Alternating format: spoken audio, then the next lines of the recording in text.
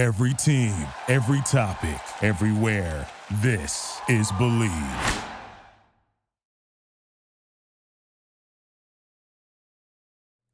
Fellow Falcoholics, what is up? Welcome to the Dirty Birds and Brews podcast. I am your host, Kevin Knight, at Falcoholic Kevin, joined once again by one of my favorite guests. He is Trevor Sikkema at Tampa Bay Trey, one of the hosts of the NFL Stock Exchange podcast over on PFF. Also an analyst over at PFF, wearing a lot of hats as always. Trevor, welcome back to the show. How are you doing? I am doing great, Kevin. I appreciate you having me on. I know we had a good conversation talking pre-draft with the Falcons, and now we get to assess what they actually did, which is always cool. So I appreciate you having me on the show. Yeah, absolutely. Appreciate you coming on. And we did meet before the draft, so it's a little bit a nice pre and post to talk about here. As we get into sort of the slower part of the NFL calendar, we're going to have to stretch this draft talk out as long as possible, obviously. So, yeah, I'm curious. We obviously did talk about some of these guys. We talked a lot about Bijan. I believe we did actually mention Bergeron because you guys were one of the podcasts that was actually talking up Bergeron to the Falcons prior to the draft. So yeah, let's start with Bijan. I know we talked about it a bit beforehand, but now that the Falcons actually did pull the trigger on it, how do you feel about their decision to go with Bijan there at 8? Yeah, so this was one of the potential landing spots, right? I think that when everybody was going through their mock draft simulations, that they said, okay, well, Bijan's too good to slip out of the first round. Like, Bijan's too good to probably slip into the 20s. But nobody really knew where he was going to go. Like, we thought, okay, he's one of the better offensive prospects that we have in this class, but nobody felt comfortable putting him in the top 10. If there was a spot that he was going to go in the top 10, it was going to be to the Atlanta Falcons. We just know that that's what they want to do. They want to emphasize that position, but they also want to expand that position, right? When people say, oh, you know, the Falcons love the ground game, they absolutely do love the ground game, but I think they just love the position. Like, I think Arthur Smith just likes the running back position in general. So for them to get not only a talented runner, but also somebody who can give you a lot in the passing game as well, that is perhaps their perfect type of offensive player that they want to start to build their offense around. Not that they're starting from ground zero on the roster, but that feels like that's the primary position. If they can run their offense through their running back, both on the ground and even in the pass game a little bit as well, it just feels that's what Arthur Smith's MO has been over the last couple of years, even going back to when he was the Tennessee Titans offensive coordinator, what they were doing with Derrick Henry. So it makes a ton of sense. And you and I did chat before the draft, and believe I kind of said similar thoughts of if he's going to go anywhere in the top 10, it felt like Atlanta was the spot to land. Today's show is brought to you by betonline.ag, your number one source for all your NHL championship and NBA finals info, stats, news, and scores. You can get the latest odds and lines and the latest matchup reports for this year's NBA and Stanley Cup finals. Perhaps you're still feeling overly confident in the Falcons after this offseason, right? You can bet on Atlanta to win the NFC South right now, or even the NFC Championship, other NFL futures. It could all end in disappointment, though, so be forewarned. But no matter what you do, guys, BetOnline is your sports intel headquarters this season, as they've got you covered for all your insider sports wagering needs, from basketball, MLB, NHL hockey, golf, to UFC and boxing. BetOnline is the fastest and easiest way to get your betting info, including live betting options and your favorite casino and card games you can play right from your home. So head to the website today or use your mobile device to get in on the action. Be sure to use our promo code BELIEVE, that's BLEAV, to receive your 50% welcome bonus on your first deposit. Bet online, where the game starts. Yeah, and it seems like there was going to potentially be another suitor for Bijan in the Detroit Lions had he not gone to Atlanta at 8, and he would have still gone easily, within the top half of the first round. So certainly... And, Jahmyr Gibbs was a pretty surprising pick, I think, for a lot of folks. But, right.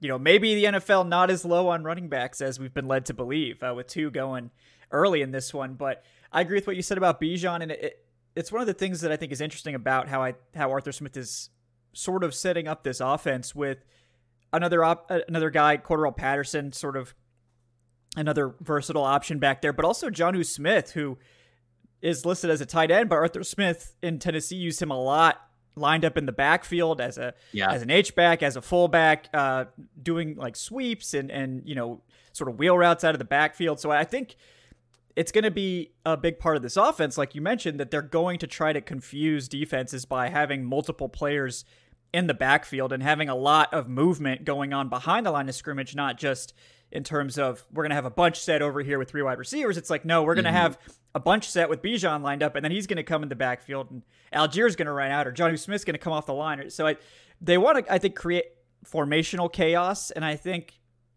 when you don't necessarily have the wide receiver talent to do it traditionally with just being like, we're going to have 3 terrifying wide receivers like the Cincinnati Bengals, I think it's necessary to sort of scheme it up and make it more difficult for defenses to sort of hone in on your star players. And they're going to have to figure it out this year, but I like where they're going with it at this point.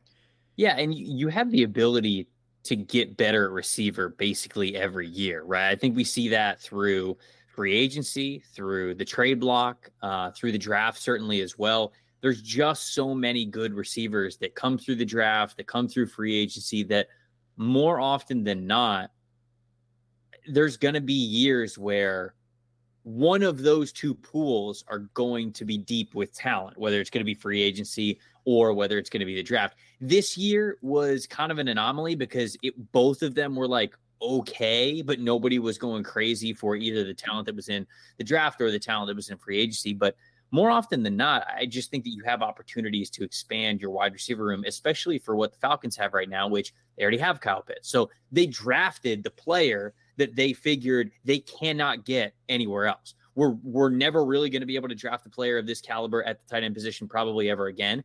And if any tight end becomes as good as what we think Kyle Pitts is going to become, he's not going to hit the open market. So they drafted him there. I think they have the same thought process with Bijan, where, yeah, running backs are known as a dime a dozen. And certainly if you're just really focusing on the ground game with these guys, then you can get good running backs every single year, and you can even get them a little bit later in the draft. But how many of them are quite like Bijan?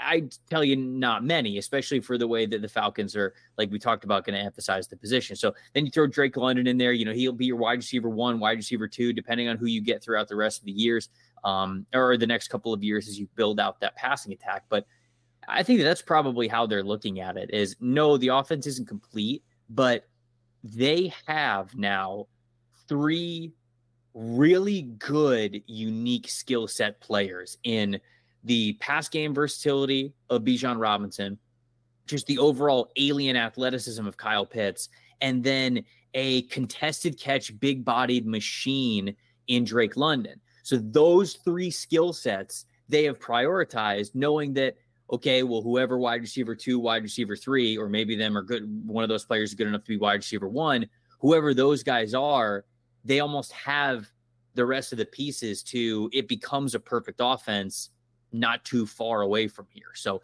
we knew that the Falcons were going to be a long rebuild when Terry Fontenot got the job, when they brought in Arthur Smith. Basically, when you're moving on from the Thomas Dimitroff and Dan Quinn regime, it was going to be a rebuild. And now it feels like you could see the vision, if you will. And they're not too far away from being a playoff hopeful, division contending type of a team. Yeah. No, and that's definitely something we're going to get to a little bit later on as well. But, I think the idea is with the NFL going all out and we're seeing all these heavy investments in wide receiver, the Falcons are like, well, maybe we can't get that, but maybe what we can do is load up our backfield, load up the tight end room with a lot of contributors, and get guys that they're not elite talents, but they can fill a role for us. Mac Hollins is a great example of a guy who is maybe the best run blocking wide receiver and a really good contested catch guy who's having sort of a mid-career resurgence. Not necessarily terrifying anyone as a wide receiver 1, but as like your 3rd or 4th option in the pass game, that's fine. Bucs legend Scotty Miller is here in Atlanta now. And apparently the Falcons, from what I've heard, they do view him as basically their deep threat option. I don't know if you give anyone some Scotty Miller hype. I know he did have that one pretty encouraging year with Tampa Bay and then had some injuries and wasn't necessarily featured after that. But what do you think about Scotty Miller, just while we're on wide receiver? Yeah, Scotty was just kind of caught in a deep wide receiver room, right? I think that he was a good deep threat for them, but it's really hard to make your living as just a deep threat because you don't get on the field very much. It's specialized situations. And then if you don't, like if the ball just doesn't find you, your career just becomes so boom or bust. Like even Deshaun Jackson, right? Towards the end of his career. I remember when Deshaun Jackson came to Tampa Bay and Jameis Winston was still the quarterback.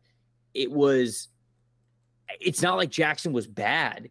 They weren't able to connect on a lot of those deep shots. And if you can't do that, then all of a sudden your value just plummets because of what you were brought in to do. It's such a specialized role. So I think Scotty will have more opportunities to be more than just a deep threat player for them. Will be able to kind of prove his worth. At least I think the opportunity is there for him where it really wasn't in Tampa. Because wide receiver 1 was going to be Mike Evans. Wide receiver 2 was going to be Chris Godwin. They brought in Russell Gage to be their slot wide receiver 3 type of player. And there's not a lot of regular wide receiver snaps, if you will. What Scotty Miller was going to get on the field to do was going to be a deep threat type of player. And I think that Atlanta believes, yes, he could be that, but he could be even more than that as well. Yeah, I think when I looked at it, it was sort of Scotty Miller is basically a similar player to Damiere Byrd, who was sort of the Falcons' deep threat last year. But Miller obviously going to be 26 this year, whereas Byrd is getting into his early 30s. And Scotty started to play special teams last year for Tampa Bay, and Damiere Byrd never really has played special teams. So the Falcons do value that special teams flexibility, especially when you're going to be, the 4th, 5th, 6th wide receiver. So I think it's like, oh, this is Damiere Byrd. A little bit younger, maybe, a little bit more athleticism at this point in his career, and he plays special teams. So, swapping that out, and I do think he'll have a bigger opportunity in Atlanta, which I'm sure helped him make the decision to sign here. But let's keep it rolling with the round 2 pick, Matthew Bergeron, who is the other player we talked about pre-draft. So we're 2 for 2, basically going in this. That's pretty great. That's much better than I usually do. So we got Matthew Bergeron coming in. He is playing guard. Immediately, they made him left guard. He's not starting yet, but it's, OTAs. And they do have Matt Hennessy, who started games for them last year, who is currently starting. But yeah, we did talk about the potential of him transitioning to guard on the pre-draft show, but now that he has officially come to Atlanta and is transitioning to guard, what do you think about Bergeron's potential to start the year as Atlanta's left guard? Yeah, I had him ranked pretty highly as a guard. I can't remember if I had him as my number 2 guard or number 3 guard. I can't remember because the way that I do it is sometimes I'll throw everybody into a bucket. So like Peter Skoronski, I had him graded as a tackle, and I would have drafted him and let him play tackle, fail at tackle, if you will, before you ever think about kicking him inside. But then I did the exercise in my rankings where I was like, well, okay, if Skoronski is a guard at the NFL level, he's the top guard in this class. So I had him at the very top of my interior offensive line rankings. And then Bergeron was either 2 or 3 with Osiris Torrance. I can't remember exactly where he was, but he was up there for me, man. I really like the skill set. He's another player who I think can give you some tackle versatility. Yeah. To me, he's like an Elijah Vera Tucker type of a player where, all right, home base might be on the interior, but if you're in a pinch where one of your offensive tackles go down, he's got experience playing left tackle and right tackle. And I thought he could do it very well. He's a little bit short-limbed, and he doesn't carry as much. Doesn't cover as much ground when he's getting in those deep kick sets when it comes to pass setting. But other than that, man, I think everything else is really there for him. Love that the feet are always working for him. I think that's going to be a trait that's really going to translate very well to him being a guard, displacing people, because that lower body power is going to just be consistently churning. Some guys on the interior, they're very strong up top, right? Broad shoulders, big traps, big chest. They've got big arms. They'll get up into you, and then they'll kind of just try to like hold the point of attack or just try to angle you, whatever. And sure, their feet are grounded, but it's not like they're trying to displace them, not trying to move them. When Matthew Bergeron gets his hands up in you and makes contact and you're fully engaged with him, those feet start churning. And he immediately wants to displace you, get you off balance, take you away from what you're getting and the power of your lower body as well. So that's something I think could really translate the guard. Love the athleticism level that he brings to being a puller, getting outside, whether it comes to counter plays or as a lead blocker, whatever it is, man. This is a dude who I think was born to play O-line. And you could just see that in his style of play and how natural he is. So no, it's not really a shock or a worry that he is not starting immediately at OTAs because it was going to be a little bit of a transition for him to be a full-time interior offensive lineman. And like you said, they got veterans on the roster. So those guys, it's not like those guys are just going to bow out and let the second-round rookie come in and take their snaps. So they're going to play as best they can as well. They're going to push him. And so we'll see if he ends up getting that starting gig by week 1. Yeah, he certainly has a chance to do that. I mean, the team does seem to like Matt Hennessy as sort of their primary, like, swing interior guy. You know, we know he can play center. We know he could play left guard from last year. So Hennessy doesn't have to worry too much about being off the roster or anything like that. But certainly when you draft a guy in the second round, you're expecting him to win that job. And I do think Bergeron will probably do it. That's what he did when he got to Syracuse, right? He'd never played American football before. He'd played only Canadian football. Shows up at Syracuse as a true freshman and wins the starting tackle job immediately. And the rest is history, right? So he's a cool guy. Coaches just rave about him. You know, I do live in Syracuse, so this is a guy I actually got to see, which was cool. So it's a pick that I really like. I think it solidifies that offensive line. If, you know, Drew Dahlman can take that next step, you know, he was sort of a solid starter last year. We did see some nice flashes, particularly in the run game. But if he can take that step to being above average or better, and Caleb McGarry can keep playing at the level he was last year, I mean, we're looking at this offensive line going from 2021 being one of the worst offensive lines in the NFL in terms of pass protection to 2 years later being one of the strongest units. And it's been a lot about, you know, sort of development, but also investment in terms of cap space and in terms of draft capital.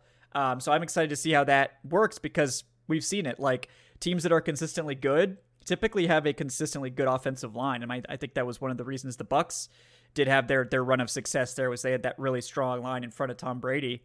So I think it's a great foundation for your offense. And I do like the continued investment there from the Falcons. Other side of the ball, also on the lines. I know Falcons fans were clamoring for it. We do get that edge rusher addition in Ohio State's Zach Harrison, who's a guy that I didn't ever mock to the Falcons, but definitely someone that makes sense, particularly when you see the Calais Campbell signing and you're like, oh, this guy, this is Calais Campbell's understudy. This is him, you know. But I'm curious what your thoughts are on Zach Harrison, because I don't think he was someone that we talked about. Yeah, so Harrison makes a ton of sense, like you said, when you look at this depth chart, right? It's a 3-4 kind of a formation with David Onyemata and now Calais Campbell, right? And I think that you've got more stand-up edge rushers and guys like Bud Dupree, Lorenzo Carter, Arnold Ebiketie. Those are more stand-up guys. And Zach Harrison can be a stand-up edge outside linebacker type, but he's huge. You know, his massive frame. I can't remember what his exact measurables were. It's like over 36-inch arms. Yeah, it's just like insane wingspan to him. And I can't remember, what is he officially, like 6'7", 6'6"? Yeah. So, I mean, like, he's just a massive human being. And when you are playing a 3 down front, you want to be able to take up a lot of space. And you could do that when you have the body frame and the wingspan that he does. So he is somebody who I think can give you some versatility along the defensive line. I don't know if he's ever going to be a starter. If he's going to be a starter, I feel like it's going to be as a 3-4 defensive end. Like, I think he'll probably make his mark there because he's not as fluid or bendy as a pass rusher as some of these other guys. And you would say, well, like, of course not, because he's 6'7". Well, I would agree with you, but that's also why I think that if he's going to gain his starting role, it's not going to be over a Lorenzo Carter or an Arnold Ebiketie, who's going to be able to give you more speed, more twitch as an outside pass rusher, as a stand-up outside linebacker. So I think that his home base is probably going to be more as on the defensive line, just giving him a lot of versatility there. I mean, like, can you imagine if he, you know, puts on some solid weight as well, getting a little bit bigger, and you sometimes put him head up against a center? I mean, if he gets to the point where he's really mastering how to use that leverage and how to get that interior penetration as a 3-4 hand of the dirt kind of a player, hey, you got some plays where you might be just putting some centers out to dry if you can get a guy with this long of arms. We see the Bills sometimes do that with Greg Rousseau, right? Just because he is so uniquely built, they'll throw him inside as like a one technique player right up against the center. And if he can fire up at you at the point of attack and he can extend those arms on you, those centers normally don't have very long arms. They normally got like T-Rex arms, so they might be swinging at air trying to make up for it. And I feel like that could be a potential role for Zach Harrison as well. Yeah, I like him as sort of a high floor addition in the third round that I think he'll be able to contribute as a run defender, like no matter what. Like I think you can depend on him against the run, and it's really just can you translate as a pass rusher, because his pressure numbers, according to PFF, were pretty good. He just didn't finish a lot of sacks. So, and maybe that's okay. Maybe he's a high pressure. Maybe he's a guy that creates pressure for other people to clean up. Any pressure really for the Falcons would be a plus at this point. So, but I think they like his ability on early downs. And at this point, we're sort of still up in the air about, like, is this going to be more of a 3-4? Is this going to be more of a 4-3? Like, is Ryan Nielsen's defense like going to be like New Orleans, or is it going to be something different here in Atlanta? So I'm curious to see what happens with him, but I think you brought up a good point about his versatility to potentially play inside too, if they need him there as 3-4 defensive end. Now my favorite pick of the draft, I think it might have been your favorite pick too, outside of Bijan maybe, but with Clark Phillips in the fourth round, which it was shocking to me that he was still there. And it sort of flies in the face of like the Falcons under Dan Quinn, where it was like, just give me the biggest corner you have. But they go for Clark Phillips there in the fourth round. I think it's an absolute steal. But I'm curious your thoughts on Clark Phillips in Atlanta. The fact that you get him in the fourth round, I don't think there's any complaining about this pick whatsoever, right? When people were saying, hey, Clark Phillips is top 5 corner in this class, you're talking about drafting him potentially in the first round, as we saw with corners in this draft. And that's where I just couldn't get on board with it. The size profile of him just worries me too much. Now, I was somebody who, I love Asante Samuel Jr. too, right? Like when he was coming out, I was a big advocate of Asante Samuel Jr. just because he's such a damn good corner. And that's the way that I feel about Clark Phillips. Although I liked Asante Samuel Jr. more than I liked Clark Phillips, but he's just such a great ball hawk, man. He's such a playmaker as a corner. The 3 interception game that he had was just absolutely gorgeous, and how he's breaking on the ball, how natural he is at the position, how aggressive he is because of how confident he is in his abilities. The worry is the size profile would probably tell you that he can't survive as an outside corner. He does not have a lot of experience in the slot. And in the one game that he did play a lot in the slot, I think it was the UCLA game, he did not look comfortable at all. Like that confidence, that aggressive nature, it was not there for him. He was second guessing a lot. He did not look comfortable in the slot. It was just when he was not able to use the sideline as that like extra defender, he just did not look nearly as comfortable. Perhaps he can get comfortable as a slot defender, but I'm sort of worried about him there. And I think that his only true position as of right now has to be on the outside. Now, that was the case for Asante Samuel Jr., and Asante Samuel Jr. has panned out. He's a good player. Maybe that's the case with Clark Phillips, but the fact that he lasts until the fourth round, you take a chance on it. I mean, the film, the mentality, the ball skills, just the approach to the position, everything, all of that is there. He's just smaller of a player, and I kind of worry about his change of direction a little bit as well. So you take the chance. If you were drafted in the first round, I would have been a little bit more hesitant about it. Maybe even in the second round, probably would have been a little bit more hesitant about it. But the fact that you're getting him on day 3, it's a great pick, especially for a cornerback room that's really looking for those confident players as they build out the rest of it. Yeah, I mean, I think at this point you could slot him in as the fourth corner, and it's like, well, that's fantastic. I mean, Clark Phillips could be one of the best fourth corners in the NFL. And if he's just a really good depth corner for a fourth round pick, there's nothing wrong with that. So the risk is very low. And his tape is so good. It just like, I always want to like trust the tape. It's like, okay, I just love this guy. But you bring up a lot of good points about the size. That's obviously why he fell. He didn't test out like insane either. I think his short area quickness tested out really well, but the long speed, just a 4.5, which is still technically above average. It didn't blow the doors off of anyone, and then I think he came in a couple inches smaller than people were expecting. So it is what it is there.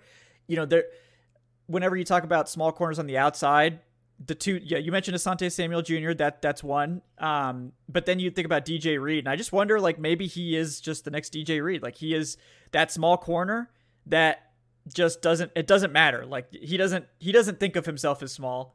He doesn't play small, and he just makes it work. Certainly not. But No. it hasn't happened often. DJ Reed is really one of the only guys that's been able to make it work consistently. So maybe that is his future. Maybe it's more of a transition to the slot, but with the Falcons bringing in Jeff Okudah, bringing in Mike Hughes, they don't necessarily need Clark Phillips to start in the slot immediately. Mm-hmm. He could just be the primary depth guy. But if he takes to the slot quickly, I wouldn't rule out him winning a starting job. But I also feel like he's one of those guys that, like, no matter what, he's going to get on the field somehow by the end of the season. He's just too good. But we'll see what happens there. But I think taking him in the 4th round, you can't be upset about it because you're taking a swing on a guy with, late 1st round tape, in my opinion. And can he make it work in the NFL? We'll see. But for that price of entry, not a big risk at all. So the last 2 picks, DeMarco Hellams from Alabama and then Jovan Gwynn from South Carolina, who I never watched.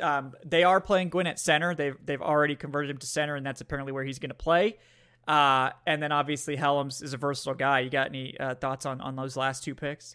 Yeah, I don't have a ton of thoughts on Gwynn. I mean, you just hope that he's a versatile depth offensive lineman who they're moving him to center probably because they want to cross-train him at the more technical position. And then they go, okay, well, if we have a hole at left guard or right guard at any point in time, you already kind of know what it's like on the interior, and we'll be able to throw you in there. So that's just a depth signing, as all 7th-round picks really are. And Hellams kind of the same way. And I like Hellams as a depth 7th-round pick because comes from Alabama, right? Been coached by Nick Saban for the last 4 years, can play special teams for you. He played that early on in his career. Special teams is very, very important when you're a back end of the depth chart kind of a guy. There's a lot of DBs that are special teams players when it comes to punt coverage, kick coverage, all of that. So I think that he's going to be very fundamentally sound in that area. Just wasn't a big difference maker on the ball over the last couple of years, but he did become a consistent starter, especially this past season. So he's a senior type of player who's got some experience to him in a really good defense and a really good conference.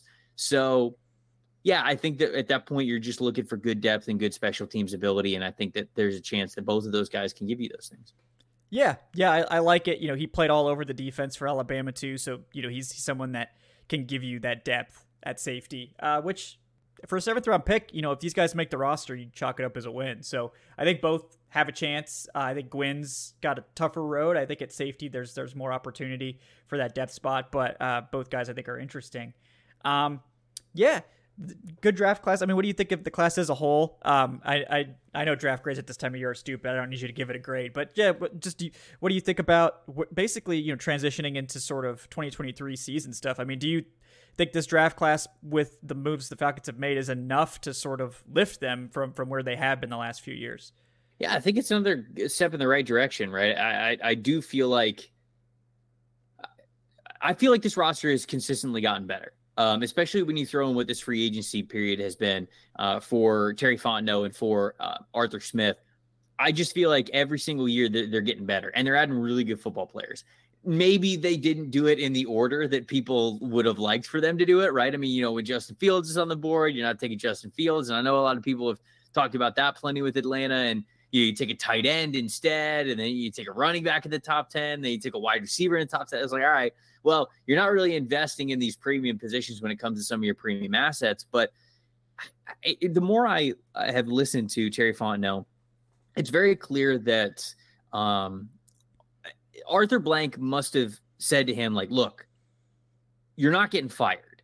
This is a long-term thing. It's a long-term rebuild. We want to set up the team the way that we believe that they can have success. And here we are, year 3 into it. And yeah, there's a couple of positions that they still need. Obviously, they've got to make sure that they get corner opposite AJ Terrell locked down. They've got to make sure that they improve that secondary. They brought in a bunch of new bodies on that defense too, so the floor of the defense should at least be improved a little bit there. The offensive line's really coming along for the identity that they want. I mentioned I think they'll have the opportunity to get another receiver or two over the next couple of years, and then you just got to nail it at quarterback, right? They certainly hope that Desmond Ritter's the guy, but then that's the big key to all of this. That's the big piece of the engine that you need to make it run. So yeah, there's some premium positions that still need to get figured out, but so much of the rest of the roster is really good to where it's kind of like a situation in the way that I look at the Panthers right now, where Panthers defense, man, feels like it's ready to go. I mean, Ejiro Evero is at defense coordinator. I think it's going to be one of the best defenses in the NFL. And the offensive line was coming along. I think the run game has been fine. Obviously, the wide receiver core is not great because they had to trade DJ Moore to get Bryce Young. But it's almost like you trade your assets to go up and get Bryce Young. And it's not like we drafted a franchise quarterback and it's now still going to take forever for the rest of the team to come along. That's the kind of the way that I look at the Falcons. Whether Desmond Ridder shows that he's the franchise guy or whether they got to go out and get aggressive for one over the next couple of years, rest of the roster's there. Like the rest of the roster, they're building up pretty strong to where when they finally get that guy, whether it's Ridder or someone else, to take that next step, this isn't going to be just a barely make the playoffs kind of a team. I feel like it has the opportunity to be one that threatens for the division title, one that's winning a couple of games in the playoffs, that kind of stuff. So that's really the way that I've looked at this draft class, the way that they built the Falcons and kind of where they're going. Yeah. And everyone remember, Trevor is a Bucs fan. So, he has, followed the NFC South closely. And I'm sure it pains you to talk about the Falcons being good. But Bucs fans already hate me right now because I said that I think the Saints are going to win the division this year. And I think that most people would probably say that the Saints are going to win the division this year, but Bucs fans and Saints fans have beef right now. So when I said that, their Bucs fans weren't very happy about it. So I'm just pissing off my people left and right this offseason. Yeah, you can't make them all happy, Trevor. You know that. But no, I mean, so we had on Wednesday's show, we had Brett Jukes, who is the executive vice president of the Falcons and Arthur Blank's family businesses. And he's on the media side of things. He doesn't do personnel, but from what he said on the show, I think he made it fairly clear that Arthur Blank has complete confidence in the staff and Fontenot and Arthur Smith. And it was made clear to them that they can build this out. Like, they don't need to rush it. And right. I think you can see it in the moves they've made. And you look at the salary cap too. They have done a lot of one-year deals. They've been very diligent with how they've structured deals. They haven't restructured anything. Next year, I believe they have no dead cap or extremely minimal dead cap on the books. So not only have they, I think, done a lot of savvy moves, they've also sort of kept their flexibility and their draft picks intact for future years. Like they're working with potentially another second-round pick next year from the Calvin Ridley trade. They're going to have a full allotment of salary cap space once again in another class. So they've... it's basically the opposite approach to the Saints, who I would agree with you. I think the Saints are the best positioned team to win this year simply because they have the most proven quarterback in Derek Carr. Who I know people like to dunk on Derek Carr, but I think Derek Carr is at worst a top 15 quarterback. Like he is a good quarterback.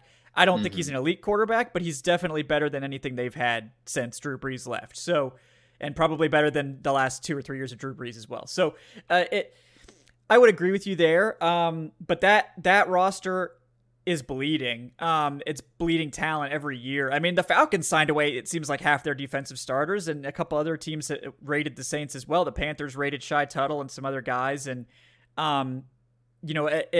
it's really two completely different team building strategies, which has been curious to me considering that Fontenot learned under Mickey Loomis, who runs things completely differently than what Fontenot's done in Atlanta. But, getting back to the NFC South stuff there with all that, I mean, you've said that you think the Saints are going to win. What do you think about the Falcons' chances to potentially pull off the upset in this division, though? Yeah, I think that the Falcons are the next team, right? I think that if you're asking me to make odds about it, I would say that the Saints have the most likely chance of winning the division, but then I would say the Falcons have the next closest. And it all hinges upon Desmond Ridder, right? I think that the veterans along that defense are going to come along, and the Falcons defense was bad last year. I mean, they needed to bring in this new life, both in the draft picks and the free agents. And so I think that they did that. You throw in the Okuda trade as well, which I think was a really good bet for them to make. And if Ritter's good, this team's going to be right there for the division title. I really, truly believe that. So I think they're close. When you look at strength of schedule, depending on what you look at, like if you look at wins and losses from last year, the Saints have the easiest schedule. The Falcons have the second easiest schedule. If you look at projected win totals for the upcoming season, Falcons have the easiest schedule. Saints have the second easiest schedule. So they're both right there with favorable schedules. And I also think that those two rosters are in position to really take that chance and that leap up. Tampa could be right there. I think that Tampa still has a really strong roster. They've still got a lot of talent, but it's sprinkled around the roster. It's Levante David at linebacker. It's Vita Vea on the defensive line. It's Antoine Winfield Jr. and Carlton Davis and Jamel Dean in the secondary. It's Chris Godwin and Mike Evans. It's Tristan Wirfs and Ryan Jensen along the offensive line. But within all of those players, there's kind of like holes throughout the roster. It's not like dominant on one side of the ball or dominant on one unit. Versus kind of how you would look at it from some of the other teams. So I think Tampa certainly has a chance, and it is a wide open division with Carolina being in there as well. I just said that I think they're going to have a really good defense. If Bryce Young's phenomenal, then who knows what they could be. But that's kind of the way that I would see Atlanta stacking up in this division.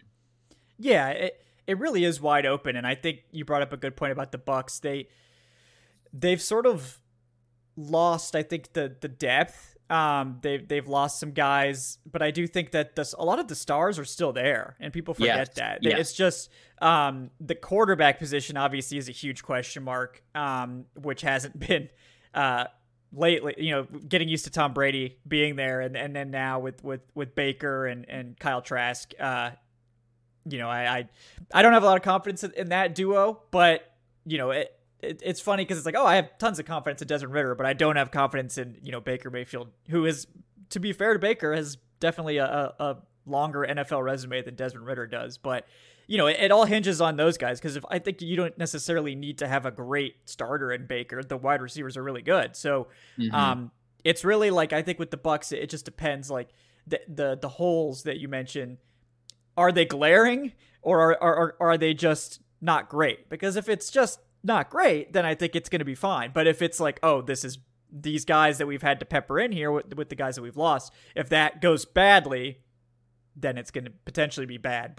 And then you've got some people thinking that the Bucs are just outright tanking, which I don't believe that necessarily. No, that's not the case. That's not going to be the case with this Tampa team. I can tell you that. Yeah, they're going to try, and they still have a lot of the veterans there. I think people just see the quarterback, not really going out and getting a quarterback, and it's like, they don't care. No, they still care, but limited options in the quarterback market this year, obviously. So yes, yeah, right. You mentioned the Panthers. I sort of feel like the Panthers are like a year behind the Falcons, but they're on a similar trajectory where they're going to have to sort of eat their vegetables and restart this thing, and that might take a year or two. But then they're going to, I think, be primed if they go and start nailing some of these drafts and start doing the better things with their roster and getting rid of Matt Rule, which they already did that. Good for them. I like the coaching staff a lot in Carolina, and I think they're going to be – I think we could see this NFC South within a few years go from like it's the Saints and the Bucs to like, it's the Falcons and the Panthers, and it'll be completely – go back to like what it was, 4 or 5 years ago where it was a different team winning every single year. Yeah, right. No, I think – I don't say this as a cop-out. There's just so many different directions that the NFC South could go at this point. And fans of the NFC South can remember, like you mentioned, it felt like it was a different team winning this division every single year for so long. And it was, for a good chunk of, I would say, the last 20 years, considered consistently one of the toughest divisions in football. And we are on a trajectory for that potentially being the case. I mean, let's just say Tampa's quarterback situation makes them absolutely terrible next year. Let's say they win 3 or 4 games. If this team, if that Tampa team gets Drake May or Caleb Williams or whoever it's going to be in the draft, like all of a sudden, boom, they're like right back to the top. They're a tough out no matter what team they're playing. Carolina, if Carolina has a surprisingly good this year, let's say even just finishes 9-8, but could win the division at that point, maybe make a wild card, whatever, depending. If all of a sudden Carolina looks really competent, like on the cusp of greatness, you're going to see people want to play for that team. You're going to want to see people play for, you're going to see people want to play with Bryce Young, for Frank Reich, for Ejiro Evero in that defense. Like Carolina could turn it on like that. And so it just feels like all 4 of these teams, yes, some of them might be a little higher than others when it comes to short-term outlook of 2023, but they're all right there, that midline, to where nobody's catastrophically bad yet. all 4 of these teams believe that they can compete for the division this year. And all 4 of these teams believe that they are going up right now. We'll see what happens a year from now, because I do think there's a situation where maybe 2 of these teams are close to a rebuild, or certainly Tampa might be in that situation given what happened with the fall of Tom Brady. Maybe they're close to kind of hitting a reset button, depending on what happens with Todd Bowles this year. But it's a really even division. As much as people say it's an easy one, or whoever wins is going to have a great record, that might be true, but it's up for grabs, and I think any of these teams could compete for it. Yeah, I think it's going to make it a really exciting season to watch, too, for fans of the NFC South who had to suffer through kind of a rough one last year. Everyone basically was having a bad time. Even the Bucs, that just disappointing year for them. But this year, I think there are chances for all of these teams to take a step forward. I think, history says probably 2 will. 2 probably will not. Right. But good luck predicting it at this point.